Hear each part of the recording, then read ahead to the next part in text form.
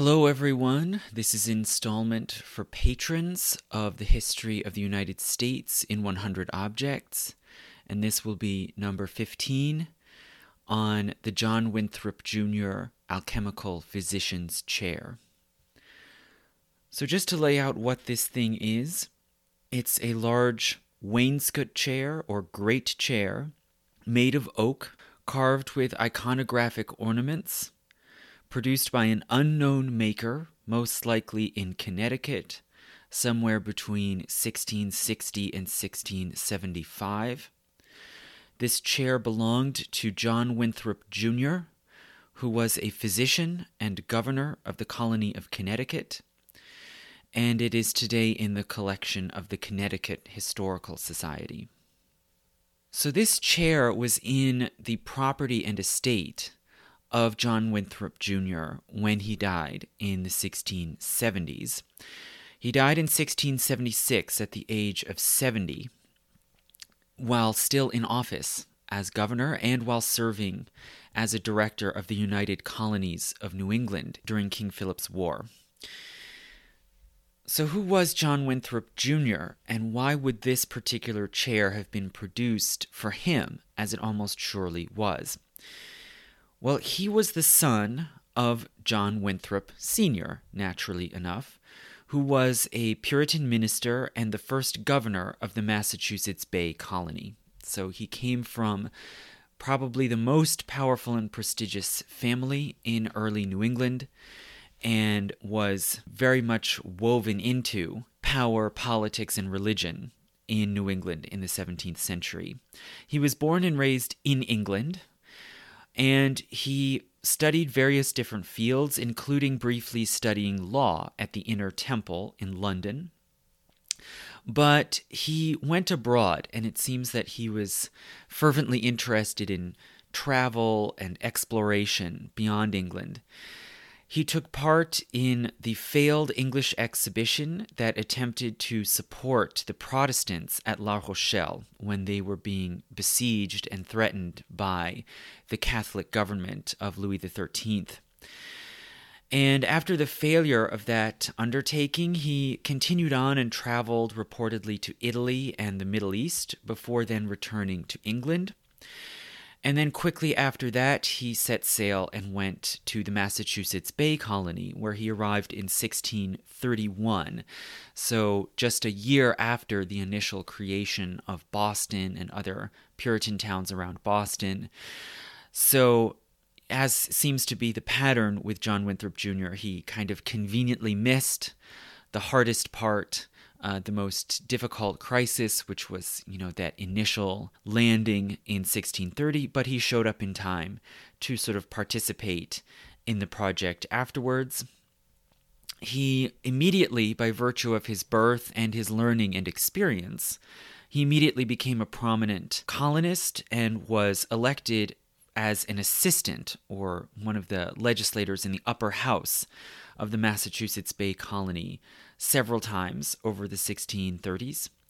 He also acted as one of the organizers and founders of the town of Agawam, north of Boston, which is today known as Ipswich. In 1635, he obtained a patent authorizing him to colonize the mouth of the Connecticut River. So basically, within the kind of broad range of what could be considered the territory of Massachusetts Bay, but pretty far removed from that original core around Boston. And so he created a town called Saybrook, which is today known as Old Saybrook, right at the mouth of the Connecticut River on Long Island Sound. So really at the outer edge of ambiguous disputed territory, really, between the English colonizers, the indigenous people, and the Dutch, who claimed the entire area around the Hudson. In 1637, New England engaged in a war against the Pequot Nation, the main powerful nation around the Connecticut River Valley and the area that we today know as Connecticut. And again, John Winthrop Jr. was kind of conveniently away and not caught up in that war personally, but it ended up in the destruction of most of the Pequot nation and their elimination as a significant military power. And in the kind of land bonanza that followed, the colony granted an island called Fisher's Island on the coast of the Long Island Sound, granted it as a sort of personal fiefdom to John Winthrop Jr. in 1640. So he now had a kind of bit of territory of his own under his personal control. Also, around the same time, an antinomian controversy broke out in Boston, where certain leaders, particularly Anne Hutchinson, pushed the boundaries of what the Puritan ministry considered acceptable doctrine, particularly in the direction of antinomianism, basically the idea that if a person has been saved and they have assurance, if they've received something they call the seal of the Spirit that assures them that they are saved, then the law no longer applies to them. They are, in a sense, incapable of sin and above the biblical law. So when this controversy broke out, again, Winthrop was conveniently out of town.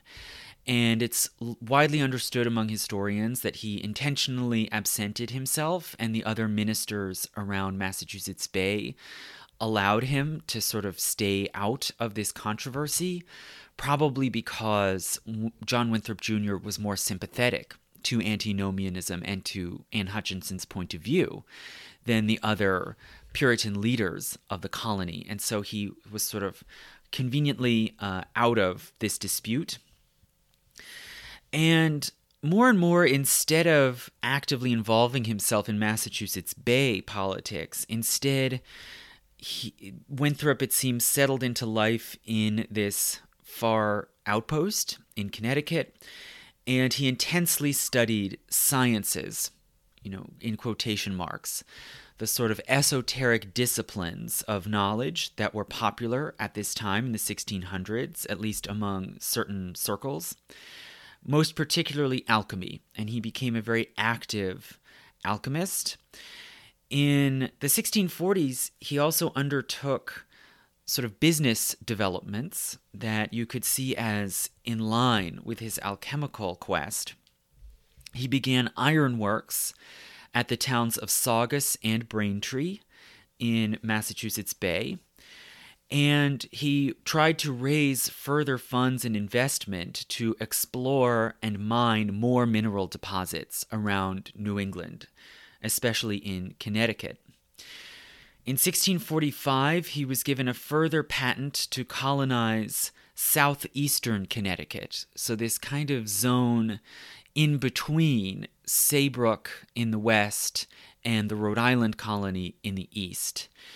And in 1646, the town of New London was founded, basically right on the site of what had been a Pequot village called Namaog, and sometimes that name was still used for this town before New London became the prevalent name for it.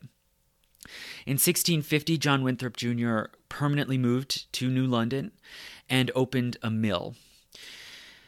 And the following year, in 1651, he became a magistrate of this kind of new makeshift colony that had taken shape under his leadership.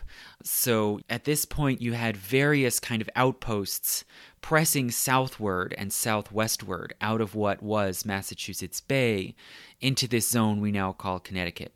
There was Hartford and New Haven, both Puritan extensions of New England.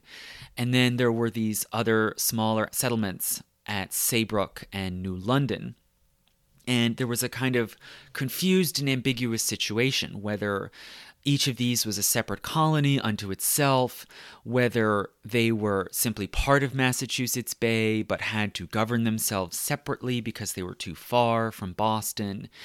And basically, John Winthrop Jr. becomes a magistrate in New London and starts trying to kind of negotiate and patch together a kind of political settlement of what all of these colonies would be and how they would operate. In 1655, he relocated from New London to New Haven in order to develop an ironworks, so another iron foundry there. And in 1659, he was elected as governor of this entire area of all of these colonies in what we now call Connecticut. So more and more they're operating de facto as a kind of separate colony of their own that had hived off from Massachusetts Bay. And he takes up this office of governor, and he served in that capacity continuously until his death in 1676, so for 17 years. And he lived mainly in Hartford, where this new colonial government was centered.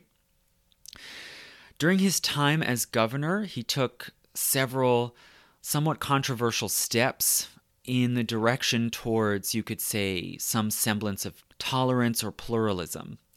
He allowed Quakers to settle and live peaceably in Connecticut, although the Congregational Church was still the established state-supported church. Nonetheless, Quakers were able to live there.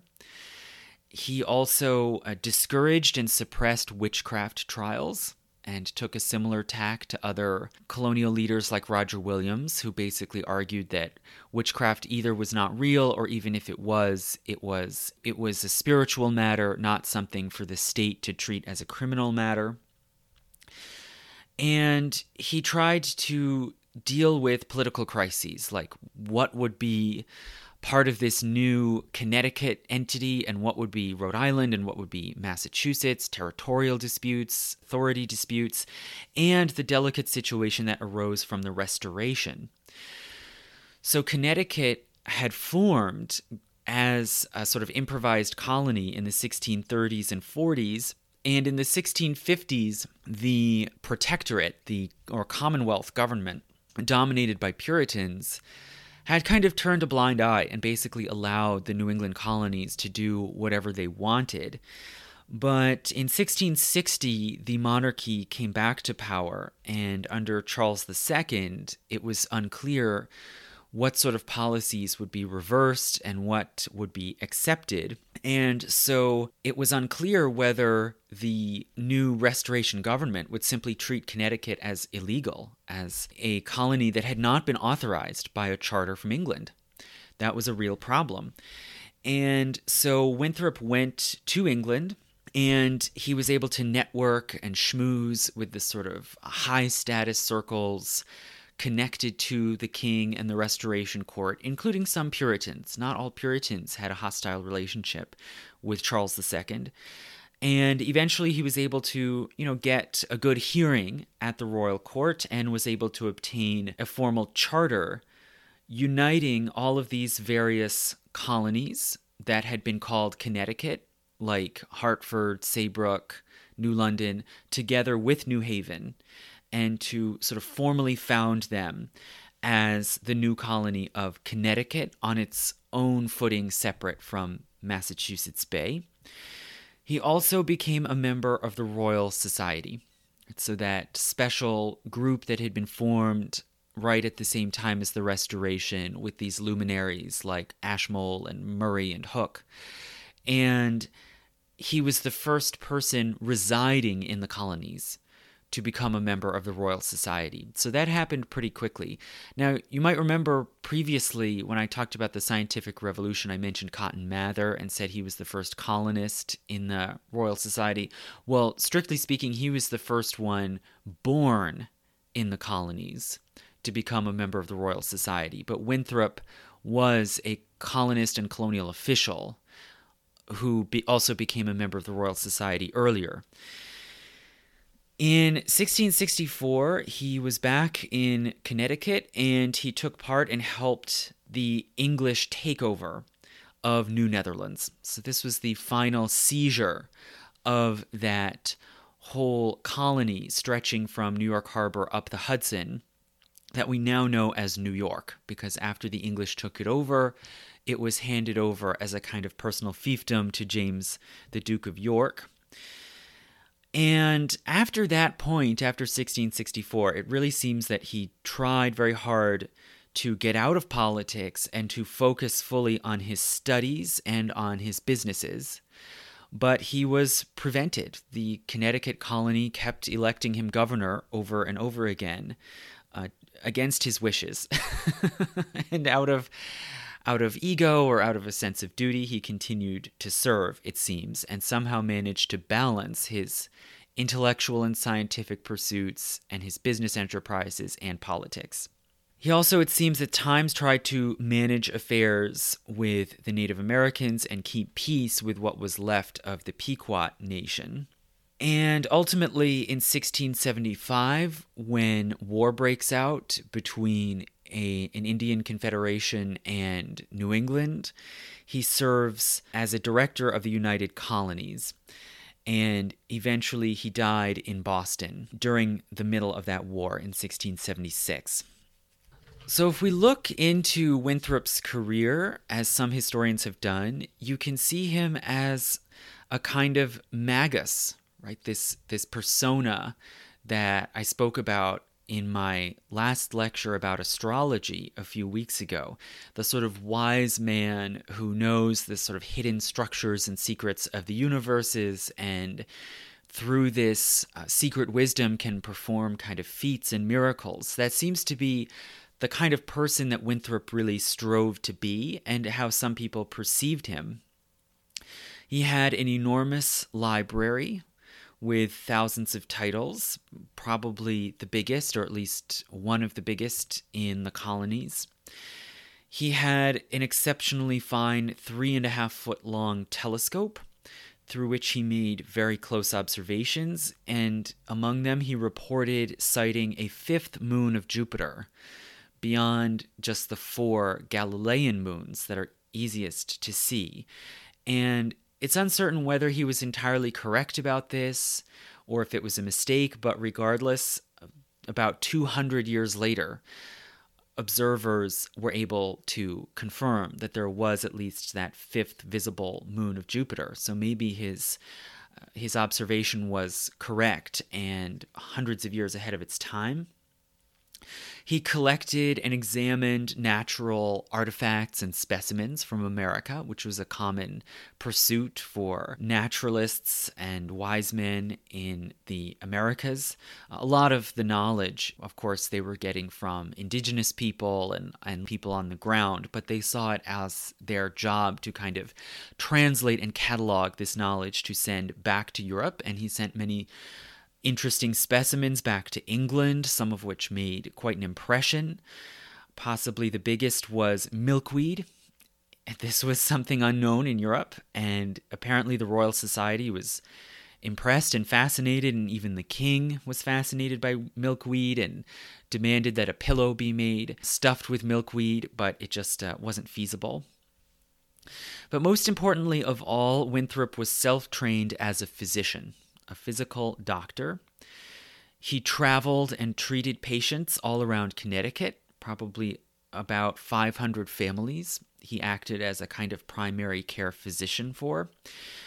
He also treated many more people in an even broader area, far and wide, by mixing medicines of various sorts and putting them into packets of pills to send out. And he had a kind of team of assistants to help him produce and process and distribute these medicines.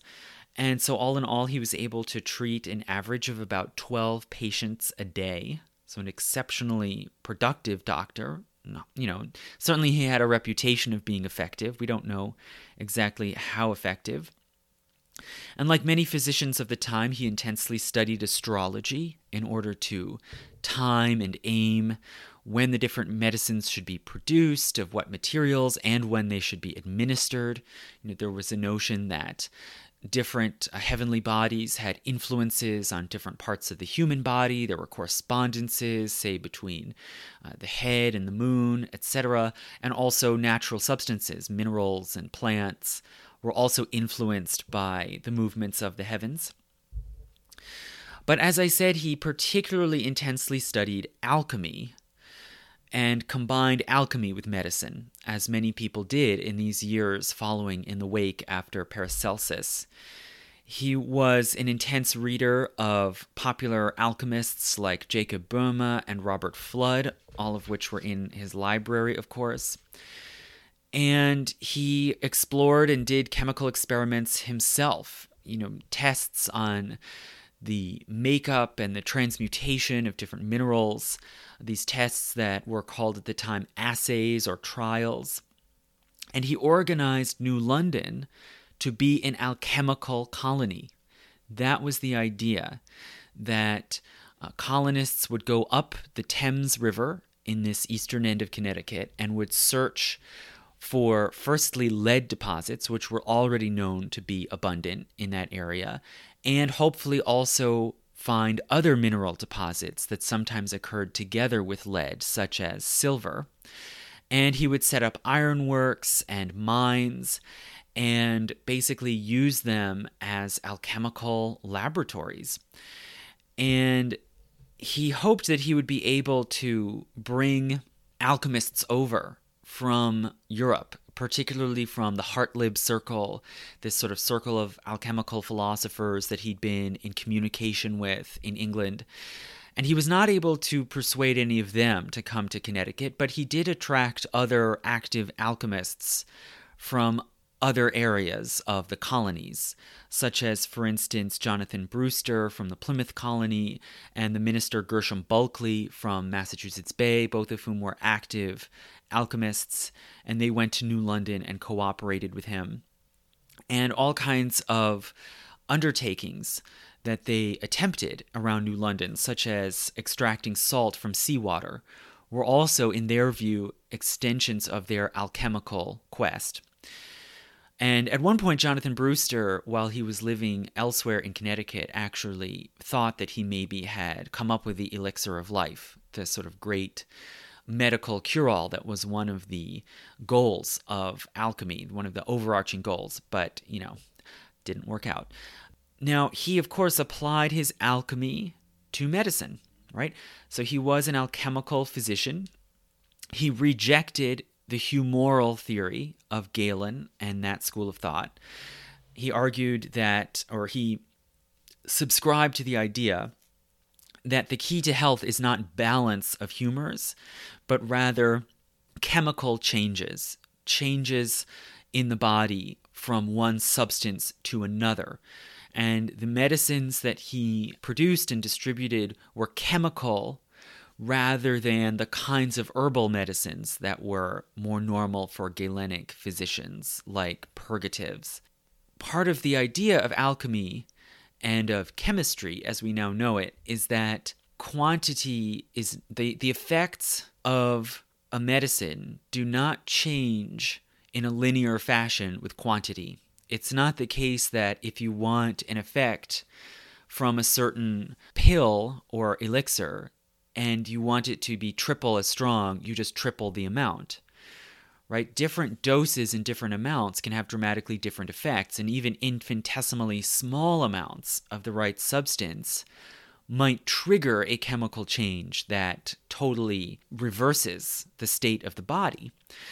And what that meant is that he believed that even tiny amounts of his medications could have the curative effects that he wanted. And that's why he was able to mass produce and mass distribute these medicines to thousands of people all around southern New England, because in a sense there was no limit to what even a tiny quantity could do. So he had a really dramatic, wide-ranging impact. So those are important things to know about this fellow, John Winthrop Jr. What does this chair have to do with it? Isn't it just a sort of nice, decorated oak chair like you would see in any number of well-to-do colonial homes? Well, it may be more than that. And I think it's reasonable to say that there's a lot more meaning packed into this chair than initially meets the eye if you don't know what you're looking for. So it is, as I said, a wainscot chair in the sort of heavy 17th century style. It's basically Restoration style, kind of bold ornaments that take up the entire surface, that are meant to be impressive and imposing. But what do we know about it? Who made it? We actually don't know who produced it. One historian who's discussed the chair, Neil Campbell, theorizes that it was produced by John Elderkin, a builder who lived in New London. and who was an English Puritan and a master builder who oversaw things like the creation of John Winthrop Jr.'s mill at New London. But this identification is rejected by some other scholars. For instance, the Chipstone Foundation, which owns some of John Elderkin's other work, does not believe that he was the maker. Rather, they think that it was probably made by Dutch craftsmen in New York, who were also known to be fine furniture makers and supplied a lot of the best furniture around the North American colonies. Well, what does it matter? What makes this attribution important, whether it was Elderkin or someone else?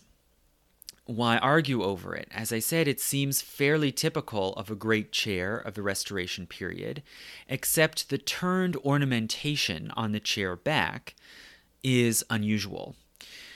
So along the top edge, there's a simple arcade of 7 little rounded arches, almost like an arcade on a Romanesque monastery. So not too unusual, but it suggests that it's framing something important. Something on the chair back is significant, maybe religiously significant, to be paid attention to. And inside the chair back, sort of facing a person looking at the chair, there is an arrangement of 13 identical carved rosettes, which is a little unusual. It's not a vinework pattern, it's not a scene, it's these 13 carved rosettes. And they seem to be in some kind of special configuration. There's one in the center, and around that one in the center there are 3 plain circular rings. And then around that there are 8 further rosettes in a ring. And then outside that ring, there are 4 more rosettes in the 4 corners. So what could this mean? Is there a reason for this pattern? Well, the one in the center, which seems to sort of stand out, set apart from the others as if it's in the foreground, that one is, as I said, set apart, and then there are 12 others arranged, you could say, in the background around it. And that configuration mimics alchemical drawings, such as the illustration in Robert Flood's book of the circle of urinary colors. So it was not uncommon for alchemists to make these sort of wheel-shaped charts showing a ring of little circles, each with a different color representing a different state of health, which in some way is connected to or influenced by a different heavenly body, maybe a planet or a sign of the zodiac. And in the case of Flood, he is looking at the different colors of urine that a physician might take from a patient and how to interpret that for what it says about the chemical makeup and the health of the patient. So this is a connection that Neil Campbell points out. And furthermore, as I said, that central rosette in the middle has 3 simple rings carved around it. What does that mean? Well, it suggests that this central rosette represents the sun, with planets going around it. And the Earth, of course, is the 3rd planet around the sun, if you subscribe to the Copernican system, as some of the leading thinkers of this time did. So it's saying something about the relation or the connection between the sun and the Earth among these other heavenly bodies around them. And it seems to mimic astrological charts that you see in the astrological books and manuals of this time, like the ones that John Winthrop Jr. had in his library. So if we go beyond that central rosette and the 3 rings around it, which maybe represent the sun and the inner planets as far as the Earth, what are these other 12 arranged around the outside? Well, those may represent the 12 signs of the zodiac. Or certainly a configuration of 12 is always very religiously suggestive. It evokes the 12 tribes of Israel, the 12 disciples, and in this case, probably also the 12 signs of the zodiac that separate out the sections of the sky around the sun and earth. Now, notice how this apparently astrological or alchemical design is placed on the back of this great chair. If the central rosette, as we said, represents the sun, it's located directly behind what would be the heart of the person sitting in the chair. And there's a common alchemical and astrological belief in a correspondence or link between the sun and the human heart. These are two sort of centers of power and energy and heat that in some way are linked together. Just as I said, the different planets might have special influences on the hands or the feet, so the sun is believed to be linked to the heart. And hence, the chair not only is communicating a certain scheme or idea in its design, it's probably a kind of talisman designed to channel that power or that life force from the sun through the alchemical design itself to the heart of the physician who is sitting in the chair. And hence, from there, the physician can channel that power or life force through the parts of his body, which correspond to the different zodiacal signs, which are also represented on the chair, and hence channel them into the medicine or the medical operation that the physician is performing, and from there into the patient. Right? So you can see it as almost a kind of astrological machine guiding and empowering the treatment of this patient and healing the patient. So all of this might sound a little weird or a little far-fetched as a process happening in Puritan colonial Connecticut. And it is rather surprising that there is this kind of whole alternative world going on in such a kind of bland, generic New England town as New London, this kind of alchemical furor happening around John Winthrop Jr. But the historian Walter Woodward, in his book Prospero's America, makes this argument very strenuously that there was a sort of powerful and influential alchemical underground going on, particularly in eastern Connecticut, surrounding Winthrop, whom he compares, of course, to Prospero, to this kind of archetypal figure of the wise magus that you see in Shakespeare's The Tempest. And the fact that Winthrop had these sorts of views and interests was a little bit problematic in Massachusetts Bay, and there are texts surviving, like letters from John Winthrop Sr., where he warns John Jr., beware of getting too deeply into alchemy. Don't think that this wisdom and knowledge is somehow going to save you. Don't get puffed up with knowledge. Remember that it's only God's grace that saves you. So there was a little bit of friction sometimes between this alchemical quest and the views and assumptions that go with it, and Orthodox mainstream Puritanism on the other. And that's probably part of why John Jr. withdrew and went into, got involved in these Connecticut colonies and no longer was subject to the authority of Massachusetts Bay. He was getting away from his father and from the Puritan divines of Massachusetts Bay. His removal to New London you can see as part of a broader pattern, which was forming by this time, that there was a kind of broad area, a broad region, and other historians have pointed this out, a sort of swath of New England running from the Plymouth colony and Cape Cod and New Bedford through all of Rhode Island and Providence plantations and into eastern Connecticut, where there was a great deal of heterodoxy. The authorities either were weaker or they were less interested in investigating and enforcing orthodoxy, and so there were a lot of alternative ideas. There was, it seems, wide interest in sorcery and divination, in the occult arts, and in kind of more radical and mystical versions of Protestantism, particularly antinomianism. So there's this antinomian idea that a person who is saved is freed from the law no longer applies to them, they're incapable of sin. And also, sometimes connected with antinomianism, there is perfectionism. So the idea that it is possible for a person to perfect himself or herself and become completely free of sin and in a sense become almost a divine being. And this, of course, is in conflict with the more mainstream Reformed Protestant notion that you are afflicted with original sin, you're unable to overcome your sinfulness except with God's grace. So these sorts of, you could say, controversial ideas circulate a lot, sometimes underground, sometimes they come out into the open.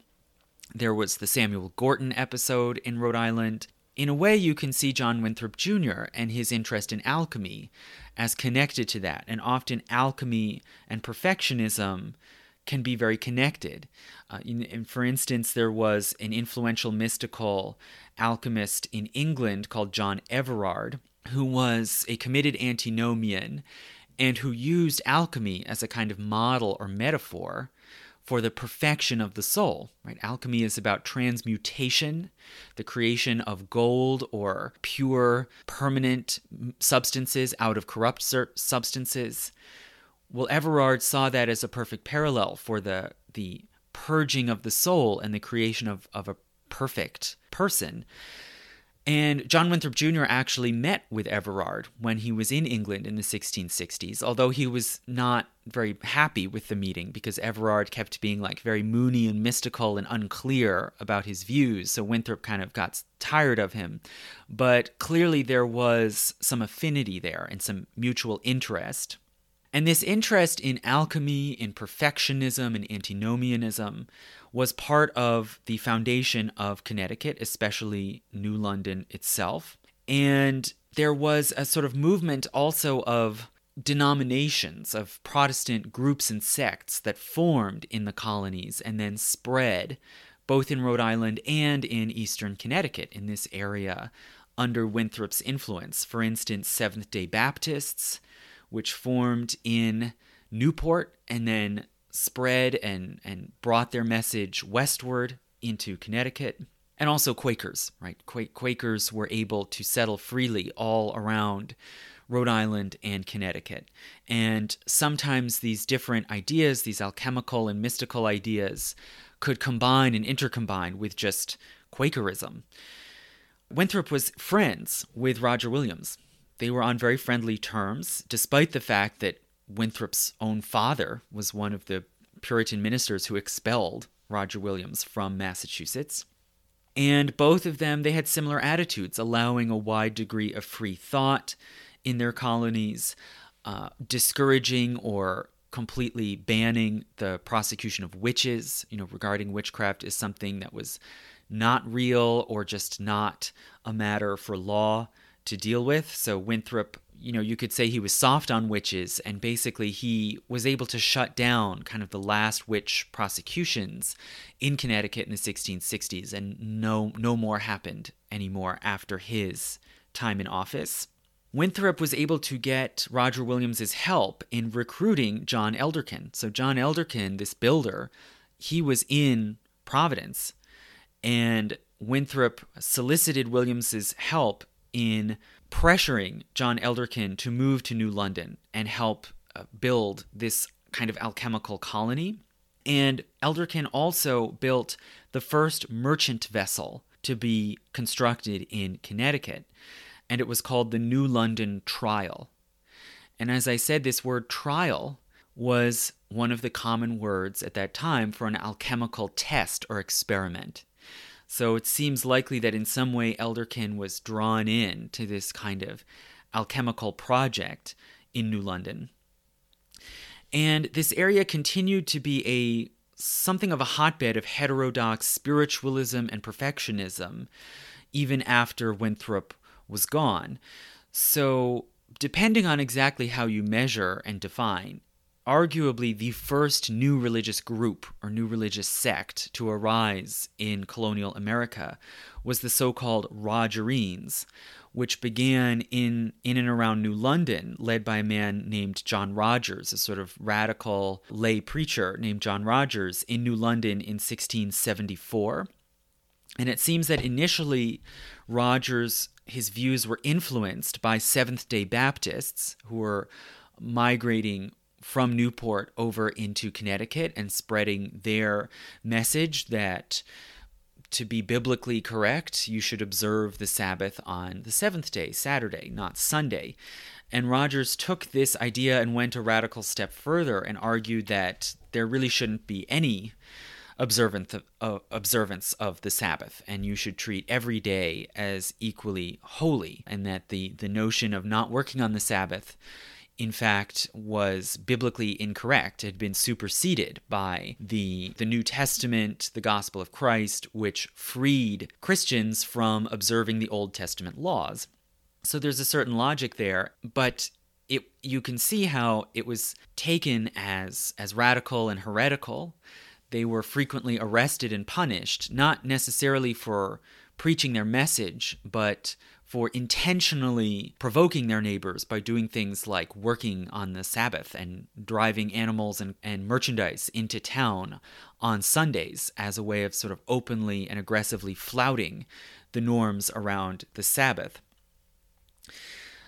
So the Rogerines, as I said, were arguably the first new religious group to form in North America.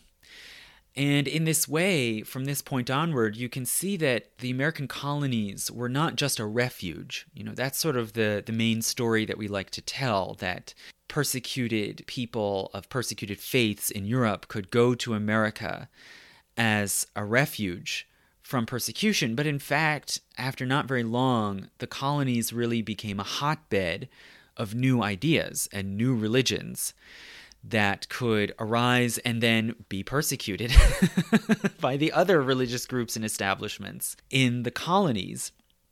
And a lot of these new religious ideas that developed and found new audiences in the colonies were inflected with perfectionism, with this idea of overcoming sinful human nature and becoming perfect.